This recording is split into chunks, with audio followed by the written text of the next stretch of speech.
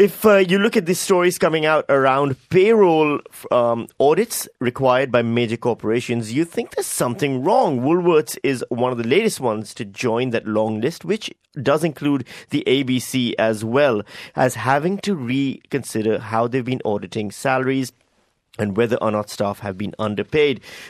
This joins a whole list of corporations. Is this because payroll is just a complicated beast, or is there incompetence, maybe even malice at play over here? Tracy Angwin is the CEO of Australia Payroll Association. Good morning, Tracy. How endemic is this issue? Well, thank you for having me. Look, I think it's going to get more endemic before it gets better.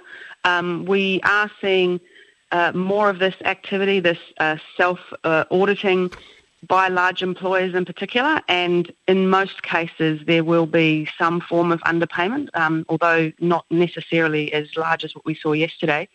But it's important to know as well that in 50% of the audits that we do, we find overpayments as well. So it's not just the underpayments, there are overpayments as well. So it is something that is difficult, and until employers actually do invite people in to do a specialist audit, we'll never really know how big the problem is. But this problem is already, as we said, it's already big. $300 million of people, of money that was owed to staff at Woolworths is just not good enough. We're hearing it nearly every day that this stuff is being discovered. Mm-hmm. As Tammy pointed out at the top, is it because the system is too complicated? It's definitely very complicated, but there's lots of things in business that are complicated, and I don't like the excuse that it's just too complicated, because there's many, many employers who are getting it right. The two things that we see that make a huge difference to whether employers can get payroll correct or not is to have qualified staff. So the people in the pay office who are actually doing the work need to have a minimum of a certificate in payroll administration, and only 10% of people working in payroll have that qualification. And the second thing that they do is they have a huge reliance on their systems. So they set up their systems once, and they don't actually have their team checking the outputs. They just assume that the system's getting it right. So obviously in a case like Woolworths, where you've got a problem over many years, over a large employee population, you're going to get huge numbers, like 300 million. When someone like, we saw, for example, very recently in the press, George Calombaris was pipped for all kinds of payroll issues. And in terms of public opinion, he was pilloried quite a bit.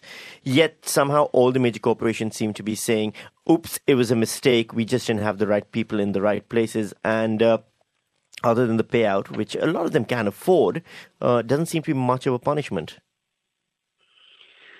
Well, that's an interesting debate, and I think you're right. I mean, brand damage is huge. When the last thing that any employer wants to be is on the front page of the local media for these types of things. And I think with George Calombaris, that was just really probably unfortunate timing for him. And the sad thing is he actually did the right thing. He self-reported. He actually made those payments to his employees some 2 years before all the media was reporting on this. So I do actually have some sympathy for him. However, just like any large employer, and you've mentioned even the ABC was part of this. It's just really important to not rely on sort of a system, making sure your team are qualified, and actually inviting a full compliance audit, which is different to the audits that you might get from a traditional auditor. Mm-hmm. There's many more things that make payroll a problem than whether controls and tax are being treated correctly. At this stage, we're hearing a lot about self-reporting. What about if you're somebody working in a company, maybe it's big, maybe it's small, and you have a concern about your payroll? What power do you have to get that investigated? What sort of steps should you be taking? Well, the first thing you should do is go and talk to the pay office and see if you can get some comfort over whether they have the types of controls and training in place that will give you comfort that your payroll's being done correctly. The issue for employees is if an organisation like Woolworths can't get this right, how is an employee expected to know whether it's right? It's really, really difficult.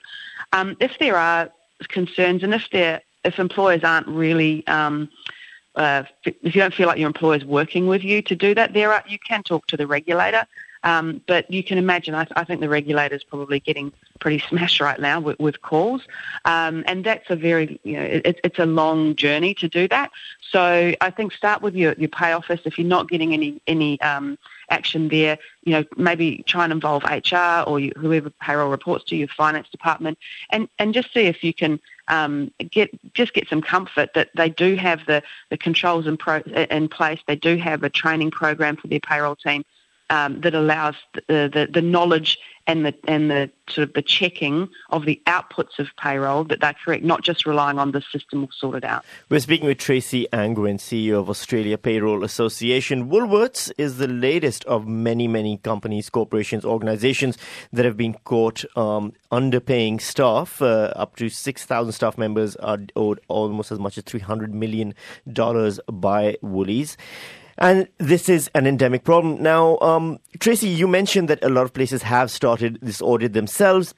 It's obviously needed across the board. Any other people are reporting themselves to you already, saying we've just discovered we also have a problem? Yeah, absolutely. So we're working with quite a few employers at the moment to sort of diagnose the root cause of what the payroll problems might be. And there's every employer is different. I was speaking to a partner at a Big Four firm the other day, and he told me that his team are working on 10 of these major underpayment issues. So we know that there's going to be more that will be reporting. But it does take some time. I think it was reported that Woolworths have been working with a Big Four firm since February. So can you imagine what that bill's going to look like? It's a very costly exercise to do this for such a large employer, but we do know, and our phone is ringing pretty regularly. One assumes the bill will still be less than $300 million. Tracy Angwin, CEO of Australia Payroll Association, thank you so much for your time.